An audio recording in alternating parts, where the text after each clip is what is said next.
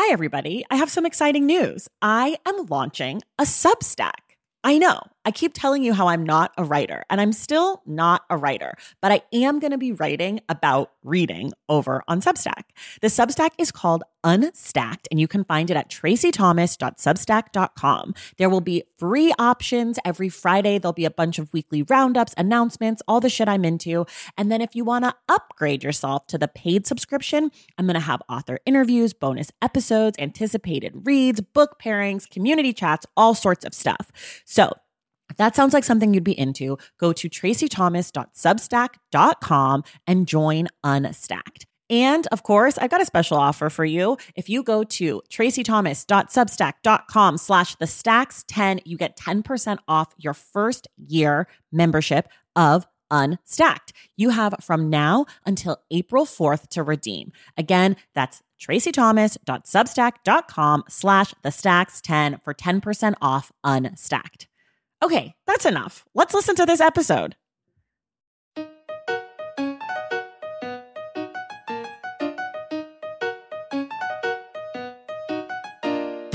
Welcome to The Stacks, a podcast about books and the people who read them. I'm your host, Tracey Thomas, and today is the Stacks Book Club Day. We are discussing our September pick, The Undocumented Americans by Karla Cornejo Villavicencio, with our guest, Lupita Aquino. If you've missed either previous episode with Lupita Aquino or Karla Cornejo Villavicencio, I suggest you go back and listen to those incredible conversations. On today's episode, we examine this National Book Award long-listed memoir meets reporting on the lives of America's undocumented people. There are no spoilers on this episode. Remember to listen all the way to the end of today's episode to hear our book club pick for October. As a reminder, everything we discussed on today's episode can be found in the link in the show notes. If you love the Stacks and want to show your support, consider joining the Stacks Pack. Those are folks who contribute monthly to the podcast on Patreon and earn perks like our virtual book club and shout-outs on the show. That's right, we have a virtual book club where myself and other members of the Stacks Pack get together and discuss our book club pick each month. I could not make this podcast without the generosity of the Stacks Pack. So if you want to be a part of the fabric of this show, head to patreon.com/thestacks. This week, I am saying an extra big thank you to our newest members, Brianna Peterson, Christine, Calissa Holdcraft, Noelle Perkins, Clara Howell, Ruth Berta, Allie Fleming, Kristen, Santorina Davis, Shannon Doherty, Kendall McMahon, PM, Carrie Murray, and Libby Gorman. Thank you all so, so much. All right, let's do it. The Stacks Book Club September. Here we go. All right, everybody. I am back with Lupita Aquino. We're talking today about The Undocumented Americans by Karla Cornejo Villavicencio. And we're going to dive in deep to the book. There will be spoilers in the sense that if you haven't read the book, we're going to talk about details. But because it's nonfiction, I don't know that there's too much spoiling going to happen. All that being said, Lupita, welcome back. Thank you so much for having me back. I'm so excited to talk about this book with you. I know that you read this book, I think, before it even came out, and you're a big champion for it. And I, like a last minute loser, just didn't get around to it until we decided to talk about it for the show. And then I read it very quickly, especially for me. And I'm so excited to talk about it. So we always start here. What did you think of the book? I absolutely loved it. I think it was the first time one of the first times I saw myself reflected in the pages, but also to have the ability to learn so much about an experience that I have no memory of. So, or that somehow I've never acknowledged the memories I have. I think that's a better way to put it. Right. Is, you just kind of live, and it's not until someone gives you the language to, express yourself on how you've lived, or, to say, this is how I've lived, that, it becomes real for you. Right. And because your family came to America as undocumented immigrants, and you were too, you said? Yeah. I think I mentioned when we spoke earlier this month that My family came here when I was 2. And it was me and my mom. My dad was already here. Me, my mom, and my 8-month-old brother. My mom crossed the border with a cousin of mine, and it's crazy to me. I have no memory of that memory, Right. you know, other than what she's told me and how they crossed. So, Oh my gosh. How yeah, terrifying with an 8-month-old. My I children are know. 8 months old today. They just turned eight Yeah, months old today. I cannot imagine trying to do anything with them, like go to the store, even, let alone like leave my home and go somewhere new. Your mom is yeah. fucking brave and a hero. That's incredible. Okay, back to the book before we get into like more personal stuff. So for me, I really liked this book, and what I found, what I really liked about the book is I really liked the author's voice. I felt like Mm, she writes, what I wrote down in my notes was she writes with an appropriate fury. Like I yeah. liked that she was angry and frustrated and disappointed, and I liked that her emotions matched what I imagine I would feel, or matched the way that I personally feel about injustice and things that are unfair. And I think oftentimes authors, especially authors that are quote unquote other or marginalized, try to make themselves palatable for a Mm, white voice. And I just didn't get that sense from her. And I just really appreciated that because it felt like she was speaking to people. It felt like she wasn't speaking to white people. And I was like, thank you. Like, if they want to read the book, they can read the book. But like, thank you for being honest about what this stuff feels like. I guess one of the things that I really liked about this book, but also made me feel bad and sort of a little shameful myself, is that I think that this book really drove home to me how a lot of the ways that I personally have ignored or dismissed the experience of immigrants. As someone who was, born in America, and generations of my family on my dad's side as, slave Black people, I've been in America. So that's not, immigration wasn't something that was ever really top of mind to me because it's just not an experience that I've had or is connected to me. And that sort of this book kind of made me feel embarrassed about that like maybe I haven't been doing good enough work in that space. So I definitely want to talk about that. I also really appreciated a lot of the issues in this book, like healthcare and mm-hmm, ageism and health mm-hmm, in general, and right to work, and all these schooling, education, all of these things are the issues that I feel like we talk about in America for quote unquote Americans.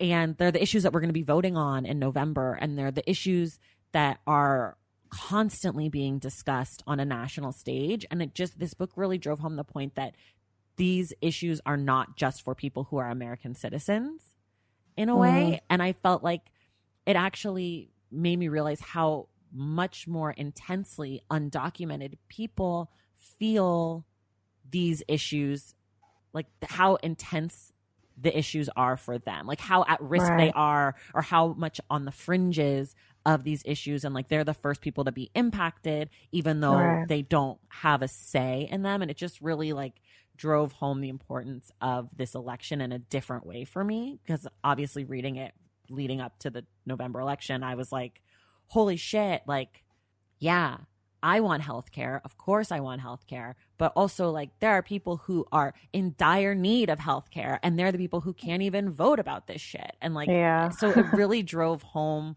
like that idea of how important this election is. And I knew that, but like Yeah. even more so. So I don't know. I had a lot of thoughts and opinions about this book. Whew. No, I'm so glad you said that. Because I don't think it's something you should be embarrassed about. I think that that's part of having the dialogue and conversation and having people tell these stories. But at the same time, they're difficult stories to tell, you know? Yeah. And I think that's what's so upsetting sometimes when you see crappy fiction that tries to emulate it, is that this is not an easy thing to tell. Like, it's a trauma. And I think that's, for me, that's what Karla writes about and really like drives home, is that this is trauma. Like, this is what undocumented like folks live with every day. You Right. know, this trauma that they went through, that they constantly go through, being, you know, being in a country that doesn't want them back. Yeah.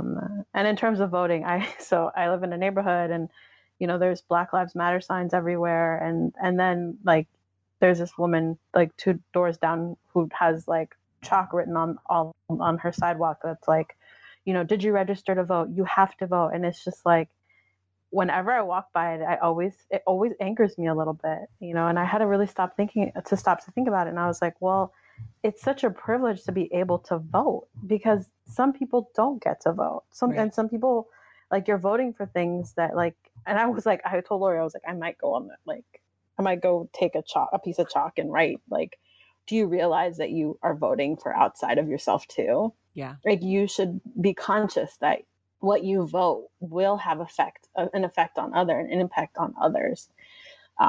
And I don't know, that was stupid, but no, it's true. It's so true. I think that like that was something that I really took away from the book, is like every issue that comes up in this book, she really shows you how people who are in this country, who are undocumented, are really relying on the politics of this country without, necessarily having a say or being able to voice their opinion, and they're being taken advantage of because of that, like right. that their well-being hangs in the balance of other people's, like tax breaks, right? Like, it's like, that's so fucked up.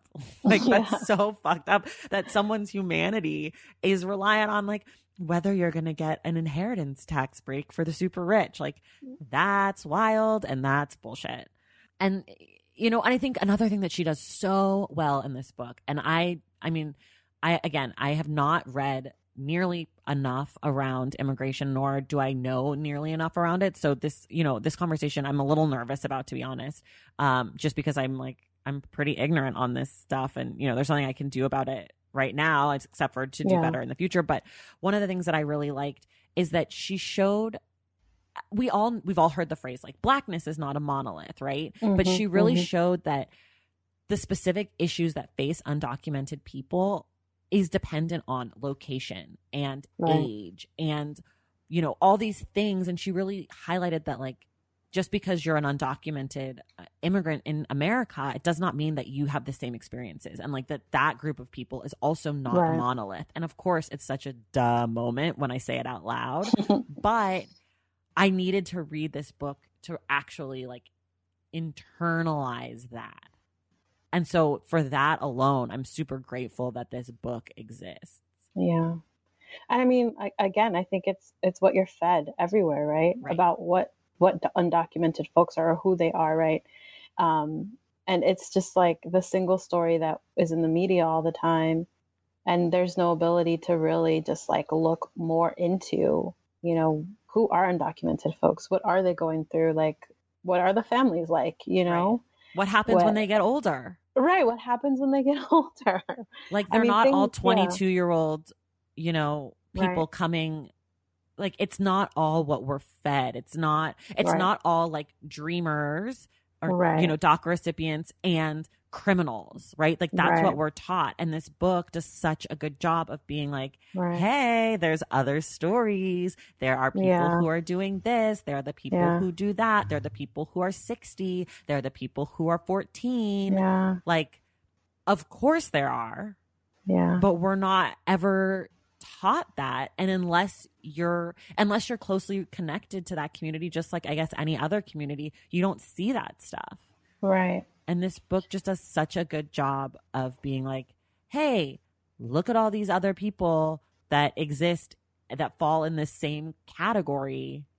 Right. I don't know. I have a question for you. This is sort of like asking you to do the work. So sorry. No. Is the term undocumented immigrant, is that okay to use? Because it sort of feels like, feels weird to me sometimes. Yeah. No, it's definitely what is appropriate, I think, but it's also a preference. I think, usually when you talk to someone who is undocumented, I think it just depends on the way they talk about themselves, and although unless they're people who are really removed from the experience, I think that's more of like myself, like I'm uncomfortable too. I was really young. I don't have many memories. I grew up knowing I was undocumented, but, other than knowing like somebody could take you from me if you say anything, you know, and living with that fear, like, Right. the neighborhood I lived in, you know, we were relatively safe, you know. Growing up, I can't remember if I ever heard about ICE raids, you know. We just lived, so we lived in such a kind of white neighborhood. Right. Well, And, ICE you didn't know, even so exist then. right.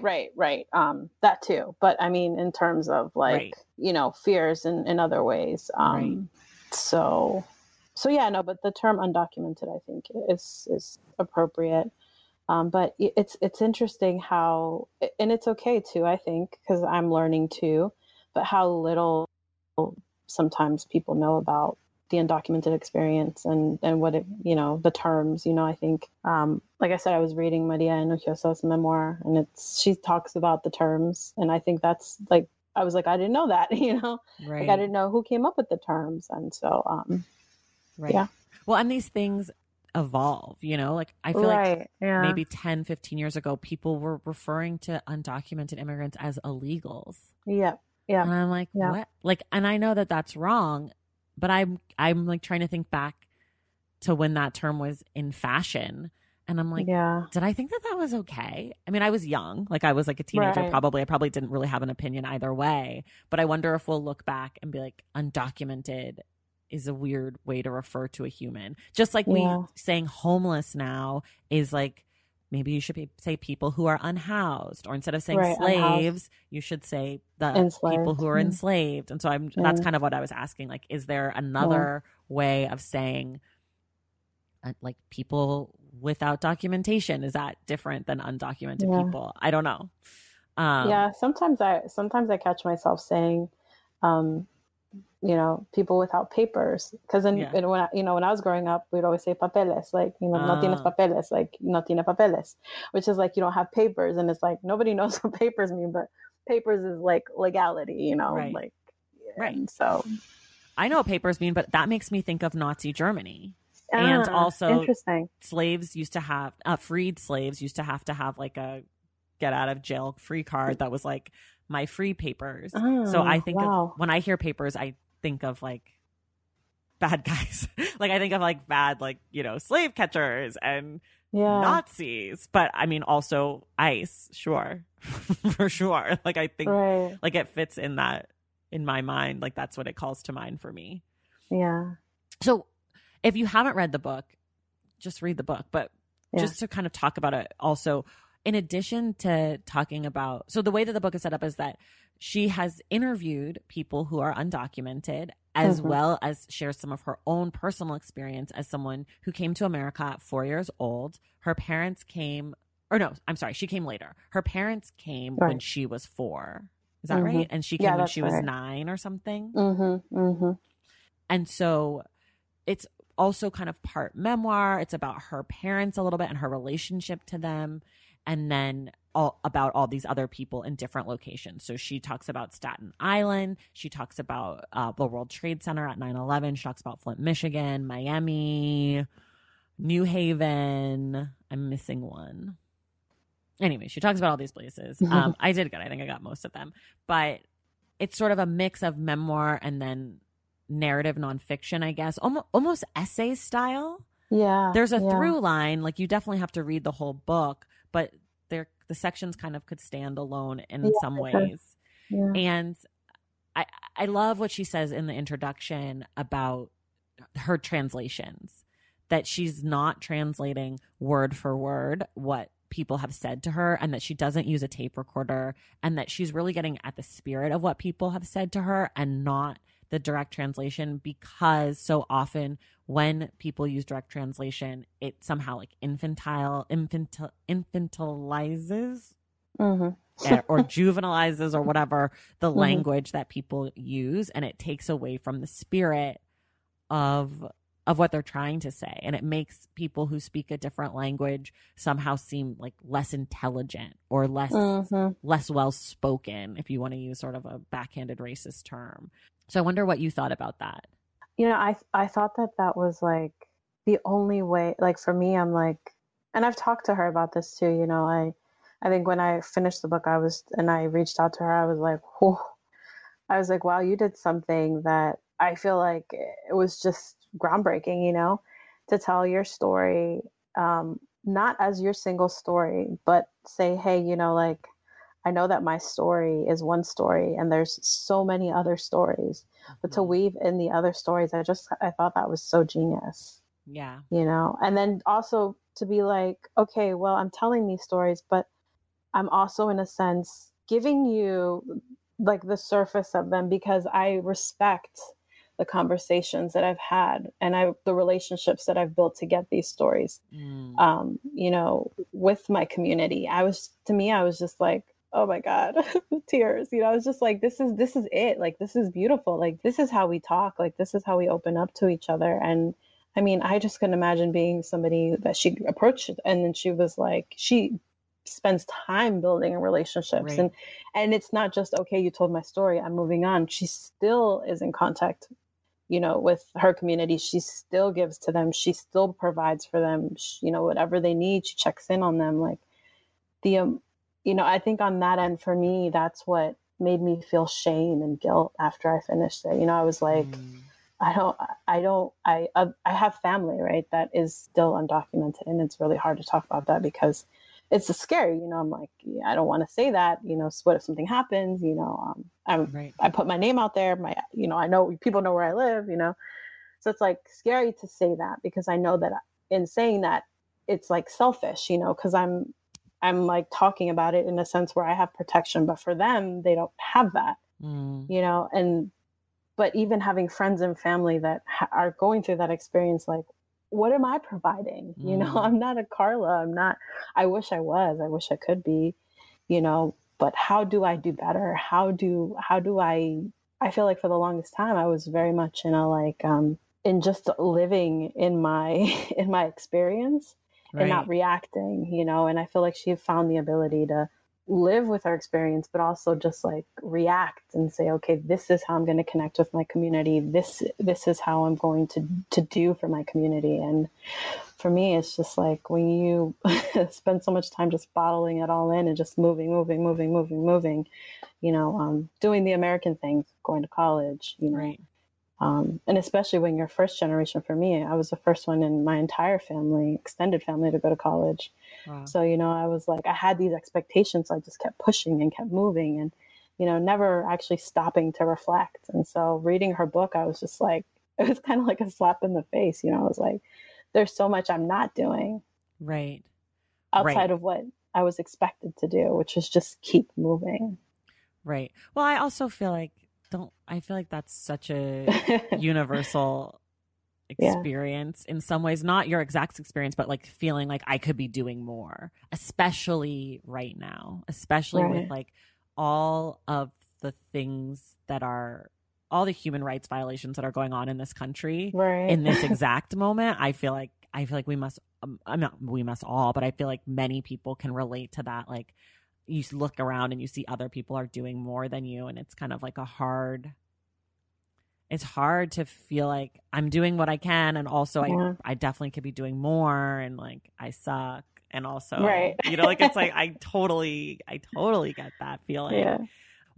So one of the things that I think, like if we look at the book critically and we Yep. talk about like the Mm-hmm. book as opposed to like all the things that's amazing that the book does and made us feel, there were a few things for me that I was like, Mm-hmm. I have questions around this. And one of Mm-hmm. them was that journalism aspect of the Um, book. Cause she, like you're saying, she's very connected to the community, her right. community. She's connected to her, I guess, quote unquote, sources, if you want to use like a journalistic term, which Yeah. I think she calls them sources or subjects too. yeah. And I'm sure Yeah. that like that's a complicated word for her to use Yeah. around these people that she's become very close with and have become part of her extended community or very intimate community. But I wonder what you think. I wonder what you think about that as far as this book. Like she talks about how she gives money to people or she buys Mm-hmm. them, like you don't, if you're a journalist, you don't pay your Right. sources, right? Like that's like a huge Yeah. no. You don't give them $400 because they need it, even if they Right. need it. And she brings up that picture of the hawk or the vulture that's like comes and is near the starving child, I believe, in the Sudan, and how the photographer scared the bird away but didn't help the child and Mm-hmm. then ended up killing himself because after he won like the Pulitzer for that photo, Right. because of like the guilt or whatever around it. And I guess my question is, getting involved versus being like a quote unquote true journalist in the case of other human beings, is that okay? Is it make it better to be a quote unquote true journalist versus to be a true human? Does it matter if she's being a true journalist or not? And like, does it make for a better book? And does that matter? You know, like, I guess I'm kind of just grappling with like, with what this book is and if it if that matters. Yeah. I mean, I think my question back to you would be like, do you feel that having a true journalism aspect to it would have added to the book? Well, right. That's exactly what I'm trying to figure out. Like, does it matter? Does it make a better book? Does it make a worse book? Yeah. Like, what is it missing if it had that journalistic aspect to it? Right. And also, if it had that, would she have been able to get the same kind of stories? You know, like, I think sometimes we think that being like objective or removed leads to more objective or unbiased stories. But I also think on the flip side, like we sort of touched on this on your first episode about medicine and about clinical trials, like Black and brown people don't participate in clinical trials in America for a reason, and it's because they don't trust. There's a lack of trust. Exactly. And I think the same thing is probably true with journalism, is that there's a lack of trust in American, quote unquote, but really white American institutions. So I wonder if even if she attempted to write a book in a quote unquote true journalistic way, would she have been able to get these stories? Would people have opened up to her if she pulled out a tape recorder?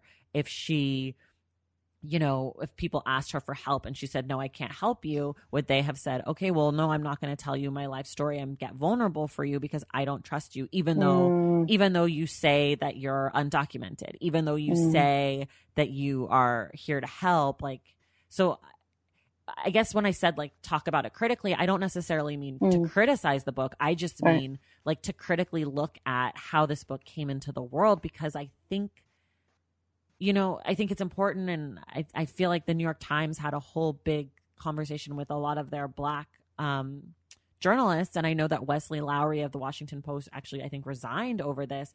But there's this assumption that Black journalists and I'm sure other journalists of color, though I can't speak to that they are biased when they talk about racism, or that they can't be objective.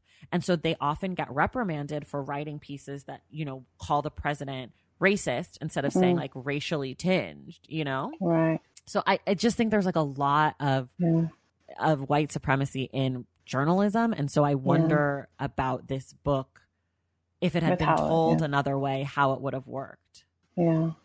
And I don't think there's an answer, I guess, a true one. Yeah.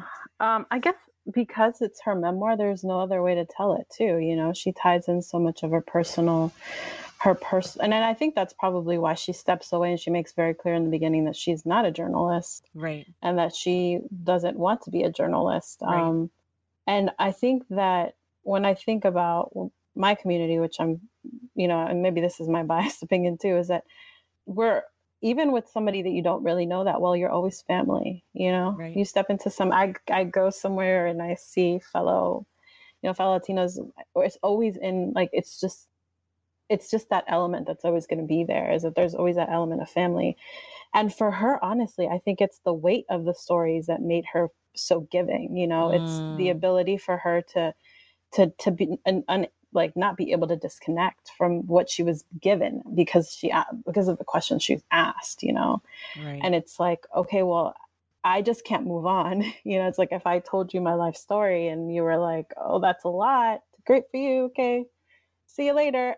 You know? Right. And I think for her, it was just like, I have to do something. I can't live and just knowing that I have this story and I know they're suffering. And when I know that there's things that I can do, there's calls I can make, there's money I can give, you know? So I think that for her, and I can't speak for her because this is me and what I thought when I was reading the book. This is kind of how she just responded.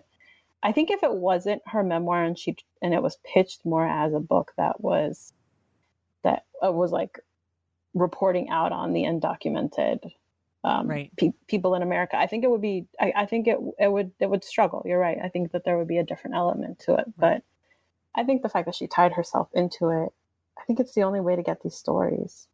Yeah. I mean, the thing that's interesting is like the book doesn't say a memoir, you know? No, it doesn't. So I guess that's kind of part of where the question comes in. Because if it said like a memoir, I'd be like, okay, great, it's a memoir. Like, take it with a grain of salt. But I do think it's interesting the way that it's positioned as kind of like this in between thing. And again, I also don't know that objectivity is important necessarily, especially in this story. And like, I have a lot of questions around the journalism part of it, but I don't necessarily know that journalism model is correct. And like you're saying, like, I don't know that when it comes to people's like lives, if it is honorable to be removed. I don't know. You know, like I don't know that that's something that I believe in my heart, even though I know that that's the thing model that's been set up. Yeah, like it's like you don't want to become part of your story, but if becoming part of your story means that you're saving people or helping people to eat or get medicine or whatever, like, okay, fine.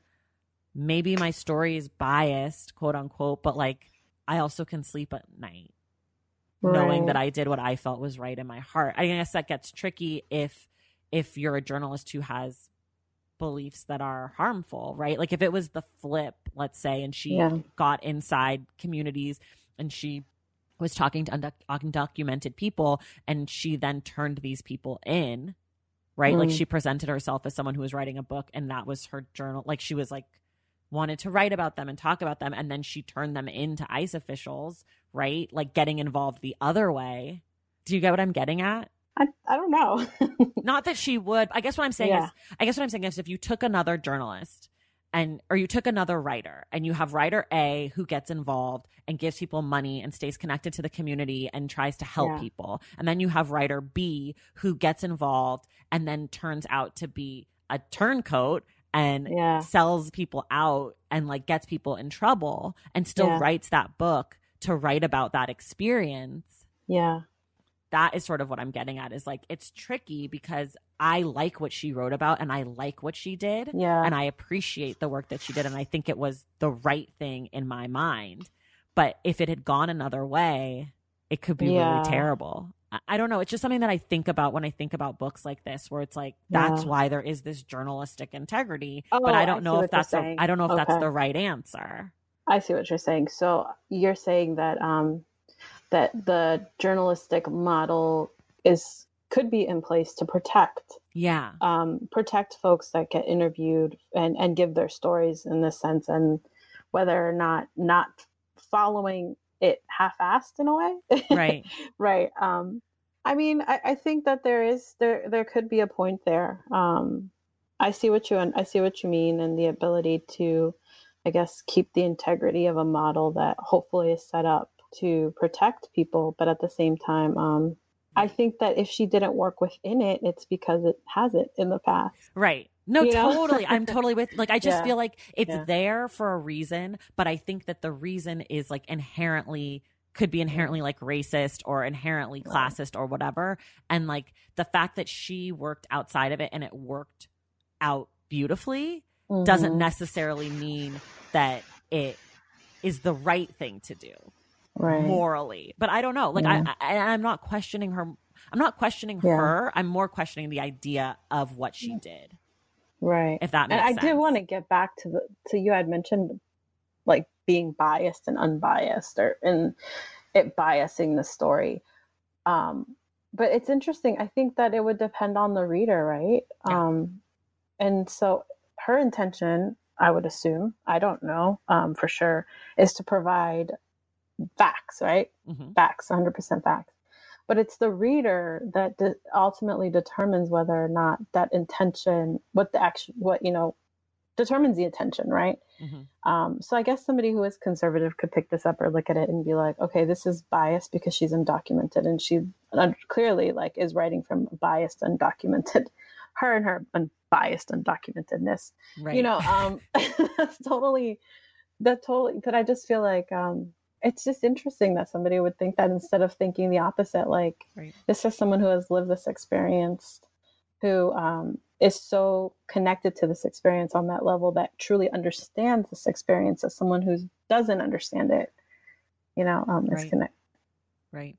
It makes me think of that time that in Minor Feelings where Kathy was talking about looking for a Korean therapist. Have you read Minor Feelings? I haven't read it yet. I haven't. I know I need so to. It's very beginning. I'm not spoiling it, but she's talking about looking for a therapist that's Korean because she wants to be able to talk about what it's like and wants someone to understand the pressures that live within the Korean community.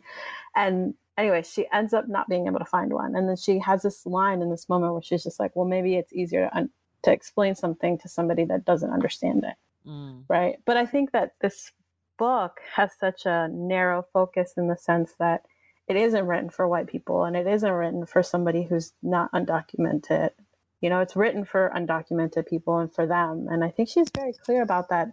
And I did worry in a sense about, like, even when I shared it, in my audience, I was like, well, I want to say it's not for people that are, like, I want to say it's not for you, like it's for me.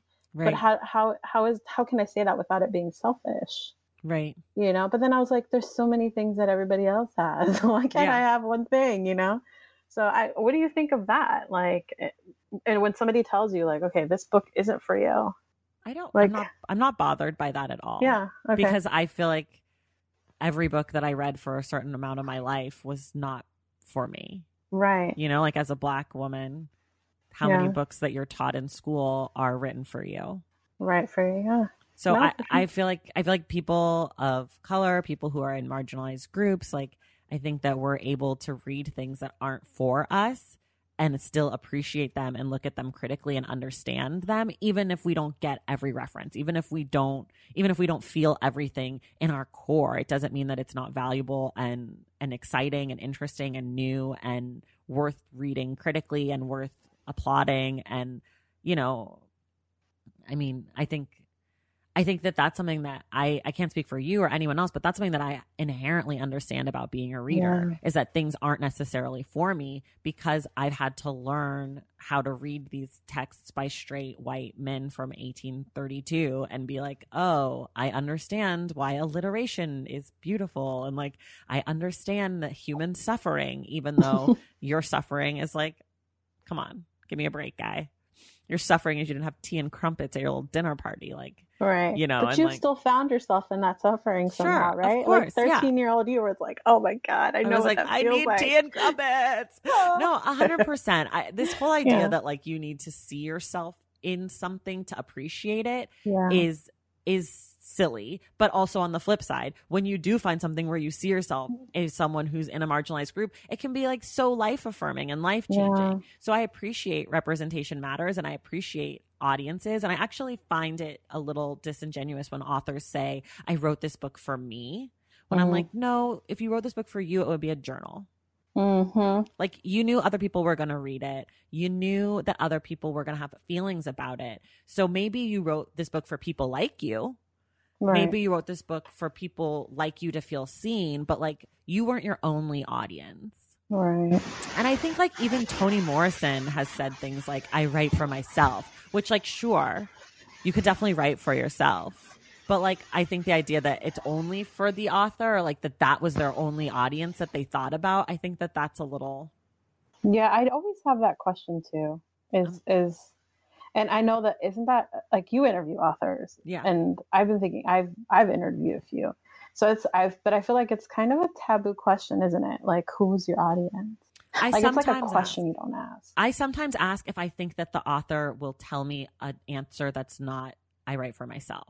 Like, if I get the sense that the author's just going to tell me, I write for me, I don't ask it because I'm not interested in that answer and I don't feel like getting in a fight with an author.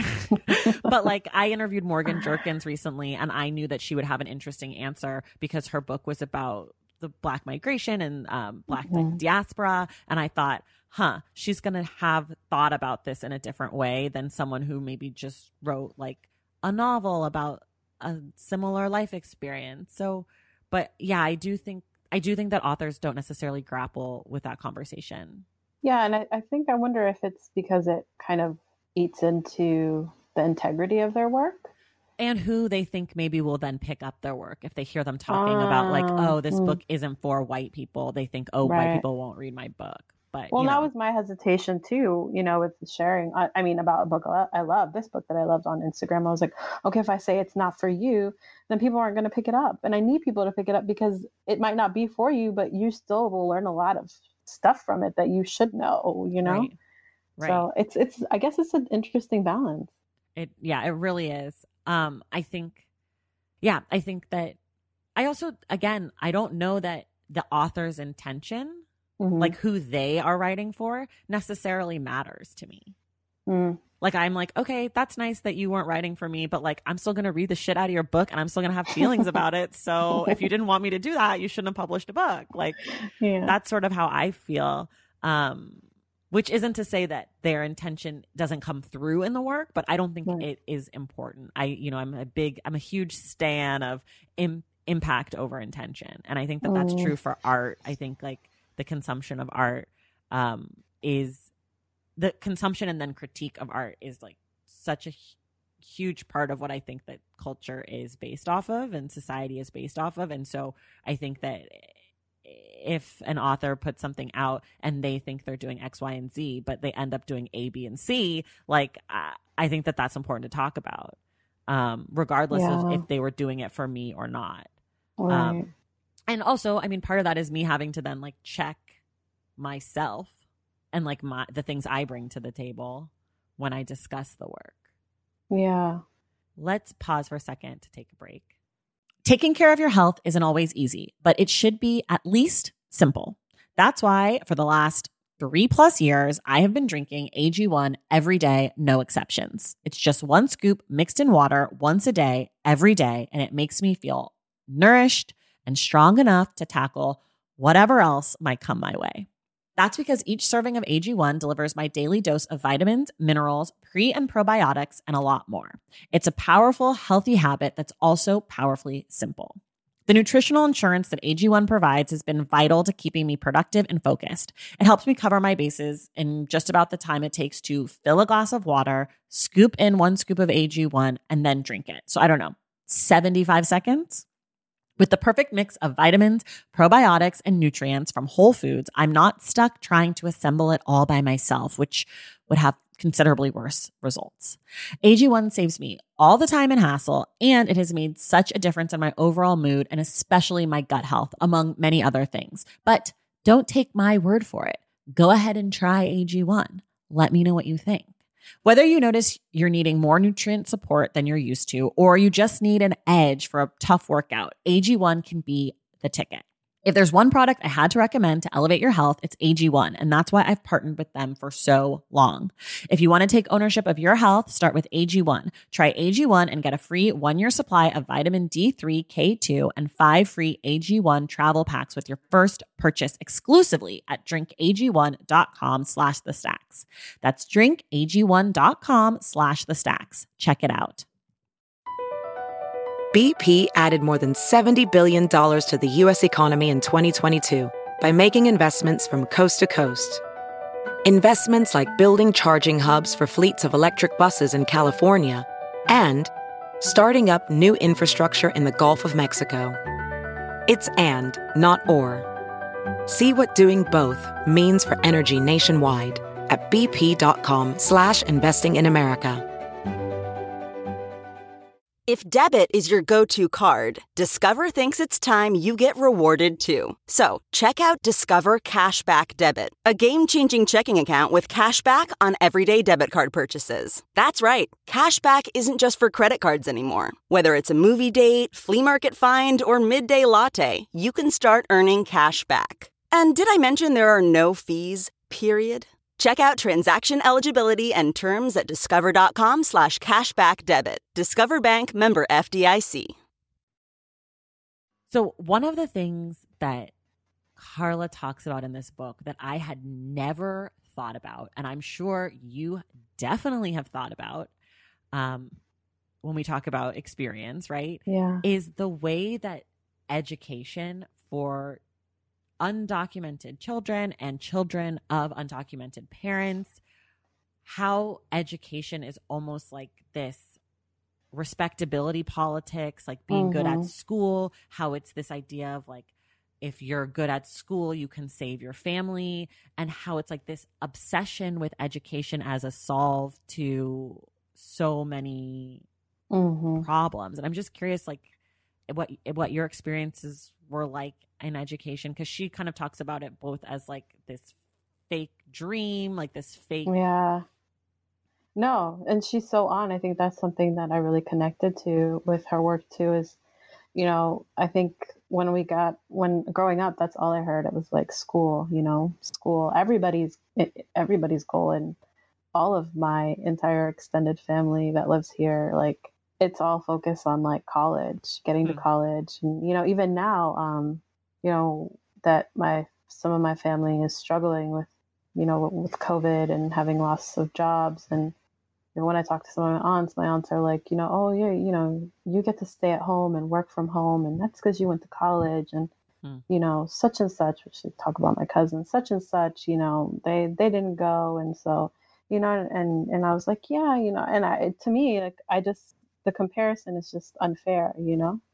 And so I think for me, it's a struggle of guilt, and there is a little bit of shame of it, because it's like, hey, you know, you made it out, quote unquote. You made it out. You went to college. You know, you have a job where you're not using your hands. You're not in labor. You're not in retail, right? So you're right in that terms of it's respectable. But at the same time, it's like that to me. I'm like, I don't ever want you to think less of anyone in my family because they didn't. Right. You know, so for me, it's like learning how to. You know, when I was growing up, all of the cousins were always like a fight to be like, you know, to get put on a pedestal where you're like, oh yeah, I'm like the favorite. I'm like the best, you know? I mean, now for me, because I'm one of maybe like a handful of my family that's went to college, graduated, has a job that isn't, you know, labor. So for me, it's constantly just kind of changing the story and being like, I mean, it makes no difference, you know, like, right.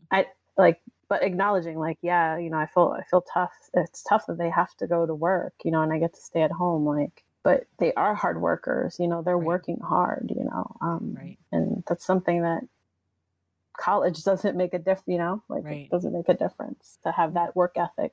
Right. And like being good at school is something different than like being a worthy human. Exactly. Yeah. Right. Like you could be smart and not good at school. Right. You could be hella fucking smart and not good at school, you know, like, and those things aren't mutually, like, being good at school, it doesn't necessarily mean anything than you have a good understanding for the system that is education. I think that she does a good job of kind of driving that point home, especially like just the pressure of school in a way that like it's like a life and death type thing, in a way that it's not if you are American or if you have your papers, if you will. Right. And like one of the things specifically that I did want to talk about in the book was the 9/11 section, the World Trade Center section. I found that part to be, it's like the second or third section. And that was the part in the book where I took a moment and was like, I don't know shit. Like, yeah, I had the same moment as you though. You did? Okay, I good. did. I totally did. Because like I pretend you know this about me, and I think some listeners do, is like I have a slight obsession with like national tragedies or like large scale mass death events. So like Jonestown, I have a little bit of an obsession with 9/11. Like these are things that I'm like very interested in reading about and learning about, and I'll watch like any documentary about these things. And it was really like a slap in the face moment when I realized that like, yeah, there were delivery workers in there. Yeah. Like, what the fuck? Like, we don't talk about those people. And like, I knew there were people in the restaurant on top of the building, like the windows of the world on top of the South Tower, whatever, North Tower. Like, I knew about those people, but I didn't ever think like, oh yeah, I'm sure tons of those people were undocumented. Yeah. And like, you never think about the Americans who died, people who died who didn't have documentation and therefore were even more erased, right? Like and like there also were people who were documented Americans or people who were born in America who are Black and brown that we never get to talk about, who died. And And like even the heroes of 9/11, like the police officers, allegedly heroes, and the definite heroes of like the firemen and all the first responders and stuff, like many of those people are Black and brown. Mm-hmm. And like they're so erased from that narrative. And she says like 9/11 is a tragedy for white people. Yeah, it is. And I was like, yeah. Like I suck that I never thought about that. But again, I think but I was, you know what, I kind of got angry, and I was just like, it's again what we don't see, right? I think even when I was, looking at the Univision and Telemundo, like reporting on it, it was just showing exactly what CNN was reporting. It was just translation, and they know, I mean, not to give them, they do, to credit them, they do report on, the community and stuff. But for 9/11, it was just very much like, this is who it is that we're mourning versus like, this is the potential of who we lost that we didn't even know were there, that, active people that were helping or that do help. These are the people that are helping. Right. Like no one was reporting on those stories. Right. And still, I don't feel like there's much reporting on those stories. No. And like, I read that book that I loved, The Only Plane in the Sky by Garrett M. Graff. It was about, it was like an oral history of 9/11. And I read it and I loved it. And I don't remember him talking to anybody who was like taking apart like the wreckage. And I don't remember him talking to or about anybody who was undocumented in any way. Like those people were completely erased from his like comprehensive oral history, which is just really sad and disappointing, because I think that book is great, but it definitely made me look at that book differently in a way of like, yeah, Garrett, like what you've had 20 years almost, like you could have found someone. Yeah.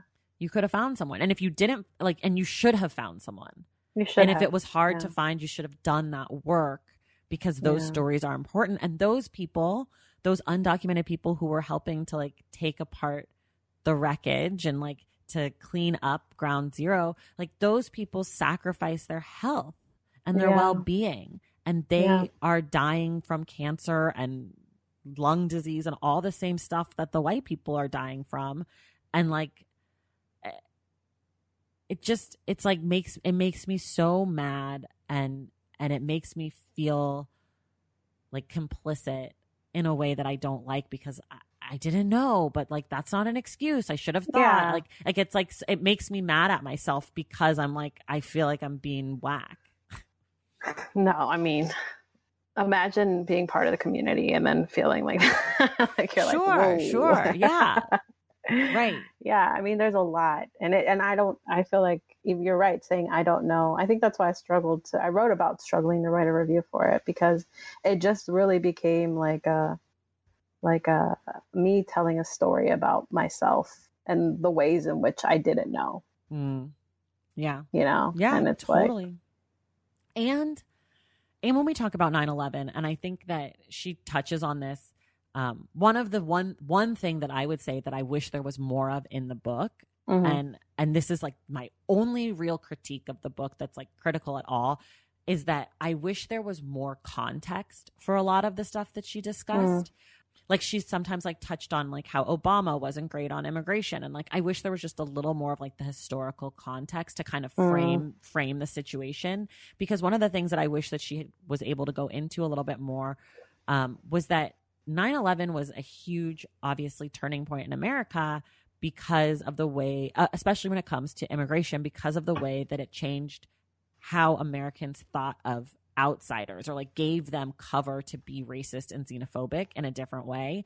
And like everyone knows that the perpetrators of 9/11 were like a terrorist group, and they were centered in like Afghanistan and Pakistan. And yet that had reverberations on people coming to America from Ecuador and Honduras, and that it was the reason that ICE exists because of 9/11.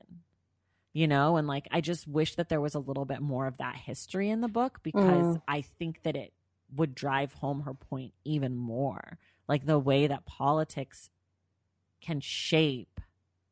I mean, maybe that's not her full point. That's not really her point, but I think it would drive home and help resonate some of the stories if we understood the ways in which these political events can can be world changing for people, even if they're not directly connected, you know? Yeah, no, for sure. You're thinking more terms like facts. Well, just like context, like a little more historical yeah. context. Because sometimes she touches on the historical context of things, like in the section about the men in the church taking asylum in the church. Right. She talks about like a little bit about that asylum and like how that's legal and kind of the history of that. And I found that to help me understand what was going on better. And I wish that there was more of that throughout the book. Like I thought that section did a really nice job of kind of putting the experience in a greater context to understand like this isn't just a one-off thing, or like that 9/11 had reverberations in a way that I would have liked just a little bit more of that. I don't know. That was just for me. Also, as a person who loves reading nonfiction, I always love when a nonfiction book can do that narrative nonfiction stuff and still teach me a little bit more about like the historical context. So that's like kind of where I come in. That's like my intersection as a reader.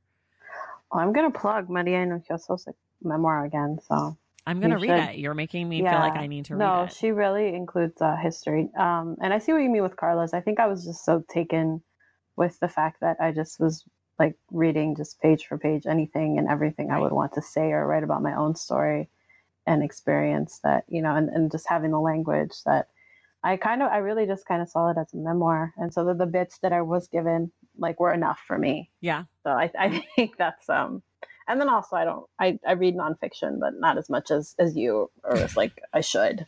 I don't think there's a should. Well, you learn so much from it. It's true. It's true. I like it though. If I didn't like it, like if I was just reading nonfiction to learn, I would not read nonfiction. Like I find joy in reading nonfiction. Like nonfiction excites me in a way that fiction doesn't. So like I think people sometimes think that there's like this like highbrow, like, oh, you read nonfiction. And I'm like, no. Like if a novel was that good to me, I would read a novel. Like, you know, it just doesn't resonate with me in the same way. I just don't want people to think that I'm smart or anything. No, I mean, you are smart. You're super smart. But I think that when I think of people that read nonfiction, I think people that really just like to be in facts, you know, and like in history. And sometimes to me, I'm just like, you know, I'm like, okay, I'm just now realizing that I like strangely find it exciting. Yeah. So I don't know. Maybe I'm starting to. I got to give you some like really just amazing nonfiction, because I feel like that's also key, because some nonfiction can just be so boring, but like if you can mix the nonfiction, the narrative side with like the facts and like with the history, and you can do it well, it can be like, holy shit, mind blowing. Okay. At least for me. At least for me. I'm curious if there's any things about the book that you wanted to touch on that we haven't gone to. I have so many things that we did not get to, but I want to know if there were things that stuck out for you. I want to know. I just really want to know more about you, what you were thinking, and you know what struck you. I mean, and I'm sad we've ran out of time. I'm sorry. We're not out of time, but we're getting to the end. I will say this: one of the things that I ended up looking up from reading the book was what kind of percentage of undocumented immigrants are from Spanish-speaking Latin American, I guess not Spanish-speaking, but Latin American countries, because I did find it interesting. Obviously, her experience is her family's from Ecuador. She's from Ecuador, and so she speaks Spanish. Obviously, her place of entry comes like in the Spanish-speaking community. But I was curious. I'm curious if she ever considered talking to undocumented Americans from other parts of the world. And what that might look like. And so I wanted to know like kind of what the breakdown is. And it's interesting. In 2018, this is from the Pew Research, is that 25% of undocumented immigrants, or I guess all immigrants maybe, come from Mexico, and another 25% come from other Latin American countries. So 50% in 2018. And I guess like what I was looking at before was saying that it used to be like 20% total. So there's been like a large shift in who's coming to America based on like the laws that were in place, because there used to be laws that were, you know, exclusionary to other countries. So I thought that was interesting. And I wonder, I like what I like about this book is that it's so specific. And like it's so specific to her experience and her communities and the places where she could have access. But I definitely did think, I'm like, I wonder if it's similar or different for someone who's undocumented from a country in Asia, and like what that's like. And because we don't share borders, or like there's no like way of entry on the ground, if that's different. Right. And but that's like a different, but I'm sure that's like a totally different book, you know, like that's a totally different book. Yeah. But that's something that came up for me. And then another thing that came up for me that another thing I hadn't thought about that I think is like so incredible is the kind of work that undocumented people are forced to do, because that's the kind of work that's available to them. Yeah. I think that like the way that she talks about age and like physical bodies and like the health of people and what people are able to do, and like how these jobs aren't necessarily sustainable, right? And how they're so degrading, and how like the money is so minimal. When she talks about her dad getting like a $20 tip, and like those moments just really stuck out for me. And like I know here in California, like we have many, many, many undocumented people, because California has many sanctuary cities, and like there's a lot of reasons why, and because we're close to Mexico and we share a border and all these things. And it made me really think about the ways that I interact with people who are immigrants to this country. I don't know if they're undocumented or not, but the people that I come in contact regularly with, like, am I treating them? It just made me question how I treat people. Yeah. And I think that that's a hard thing to grapple with personally. Like I would love to think of myself as being like a perfect, wonderful human who treats everybody the same. And I think that like when there's a language barrier and there's like this sense of this job is beneath me in some ways, or something that like that I'm not like being a good person. And that's really hard to say out loud into a microphone that I know other people are going to hear. But I think it's important, and I think it's true. And I think that like I don't think that I ever want anyone to think that I'm a good person without like flaw, and like that I don't have plenty of places that I don't see. The problem is not grappling with it, right? Right. No, of course. That's why I'm doing the opposite, which is already better than anyone else. Right. Of course. But I just think like, I don't know. It's tough. It's tough. It's hard stuff. Like if my like, again, it's just not a community that I'm a part of for many reasons. And like, you know, my mom's family, my grandparents came from Europe. They came from like Eastern Europe, but my grandparents both were passed away before I was born. Like, it's just not something that I connected to. And I'm sure my parents have feelings about it, though I don't know that my grandparents were undocumented. I don't know what that looked like. I think that they were, I do know. I'm pretty sure my grandfather was undocumented and actually came through Mexico, but from Ukraine. Oh, wow. Or something like that. I don't know. It's a crazy story allegedly, but I don't remember. But anyways, the point of the matter is, I think that what really, really, really resonated with me about this book more than anything is like the ways that people who are undocumented are treated like shit. And like less than human in so many ways. And like the ways that I play into that, and the ways that like the media and this idea of like criminality and all this shit is in my mind, even though I try for it not to be. Yeah. I was going to ask you if you noticed, and this is something that kind of stuck out to me. Did you notice that she never asked any of them about their journey here? Yeah. You know, or their story. I wondered if you picked up on that. I did not, but that is so interesting, because I think that oftentimes when we talk about undocumented immigrants, it's that part of the story, and it stops when they get to America. Yes. Like a lot of the stuff that I've read about undocumented people is about the journey, is about what's the fuck is it called? La Bestia, whatever, the train, right? America is obsessed with La Bestia, and the way it's been romanticized is disgusting. I'm just gonna leave it at that. No, but like that's like what I know, and like I know about like one of my favorite books about the journey is the Luis Alberto Urrea book, The Devil's Highway. And that's an incredible book, but like it's nonfiction. It's nonfiction, and it's older. It came out in 2004, and I feel like when it came out, that story wasn't necessarily being told in the way that I feel like it's constant now, you know? Yeah. But yeah, you know what book is actually, have you ever read The Faraway Brothers? The Faraway Brothers? No. The Faraway Brothers. It's about these twin boys who come to America. It's a nonfiction. And they are undocumented, and they are like maybe 16 or something, and they come and they have to go to school in America, and it's about their experience in America, and it actually does a good job of doing both the journey but also life in America. The author is Lauren Markham, and she is a white woman. She was actually worked at the school where they ended up going to school in the Bay Area. But it was a really good book. I really liked it. But you're right. I did not notice that she didn't ask people about their journey. And she doesn't even talk about hers. Yeah. I mean, that's brilliant. Yeah. And I think to her point, for me, that's something that stuck out is that, I mean, what difference does it make to know? Not that it's not a valid experience, you know, but I feel like you're right. America's so stuck on wanting to have every story possible, you know, even throw the freaking journey story into a thriller, right, to be able to understand, you know, like, this is why you're here. This is why you're invading my country. Right. Well, and I think, it's like, what?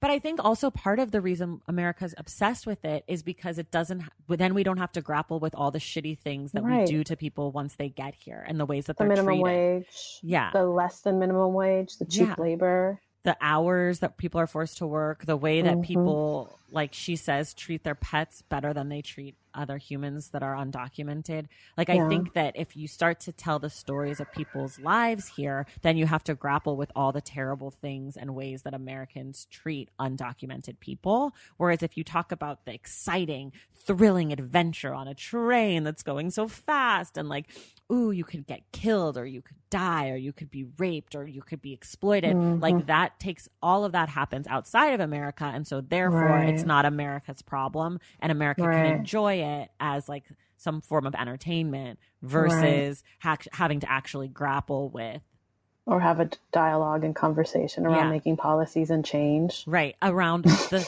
terrible, terrible, terrible things that Americans are doing to other human beings when they come here. And she says in the book, you know, people should have the right to move. Yeah. If they feel like they need to. Yeah. Like for whatever fucking reason, you should be able to move. Migration is a very natural thing in animals. It's existed forever. Right. And that these borders are the injustice, that they're fake. And like, not to mention when we talk about Central and South America, like that used to be like California is Mexico and not the other way around. Like this land at one point belonged to Mexico. And so like this land is not for white Americans. Like they took that land.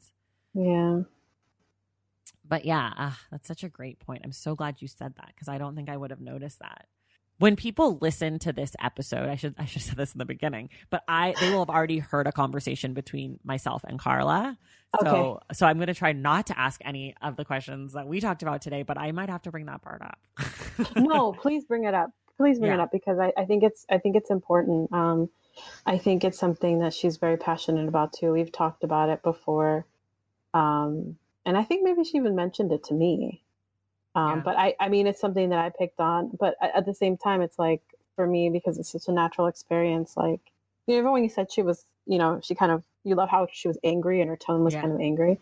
And other bookstagrammers have said the same thing and praised it for those reasons. But I'm just like, this is just how I would talk about my experience too, you know, because it's natural. Yeah, I mean, I don't even know if it's anger so much as like I use the word fury because I feel like that can have a lot of other emotions besides just anger. Like I feel like, and I think it's accurate.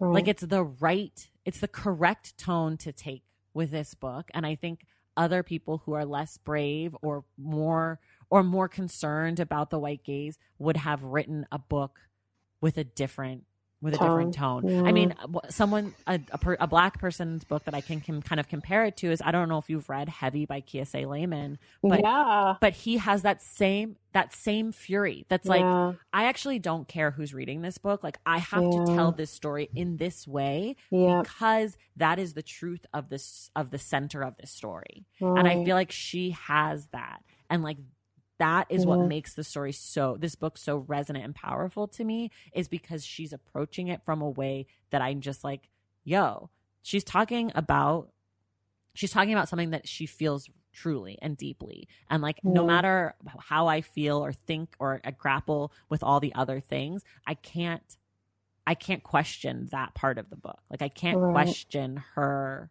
connection to the work, her feelings about the book, her point of view. Like, that is so inherent in the work, which I love when authors are able to do that. Yeah. The last thing we always talk about is the cover and the title. So I'm curious what you think about the cover and the title. So I don't know if you got to see the advanced reader's copy that I shared before. Mm-mm. The cover was completely different. Oh, really? It had barbed wire. It didn't have the papers on the back. It had barbed wire, I think, around a flower. The barbed wire I was like done with. But I was like, I read the book. I was like, this is forget the cover. I hate the barbed wire, but whatever, let's move on. And then she, then I saw the finished copy and I was like, oh, wow. Like, this is definitely interesting. This is powerful. And I would ask her about that. I'm going to. Please ask her about the cover. I'm also going to share a link in the show notes to your review so people can see the picture on your Instagram. Yeah. It's in your review. Yeah. Okay, so that'll be in the show notes. Do you know what the flower is on the cover? I don't know what the flower is, but the blood around it with the papers, you should definitely. There's something there that she felt really strongly about. Including it. Well, shit. Okay. I like the cover of this book. I felt like when I was looking at it, I was like, oh, I don't understand it necessarily. And so sometimes like I see a cover and I'm like, this cover makes so much sense and I get it. And sometimes I see a cover and I'm like, I'm very curious what's happening here. And this was one of those books where I was like, I don't know.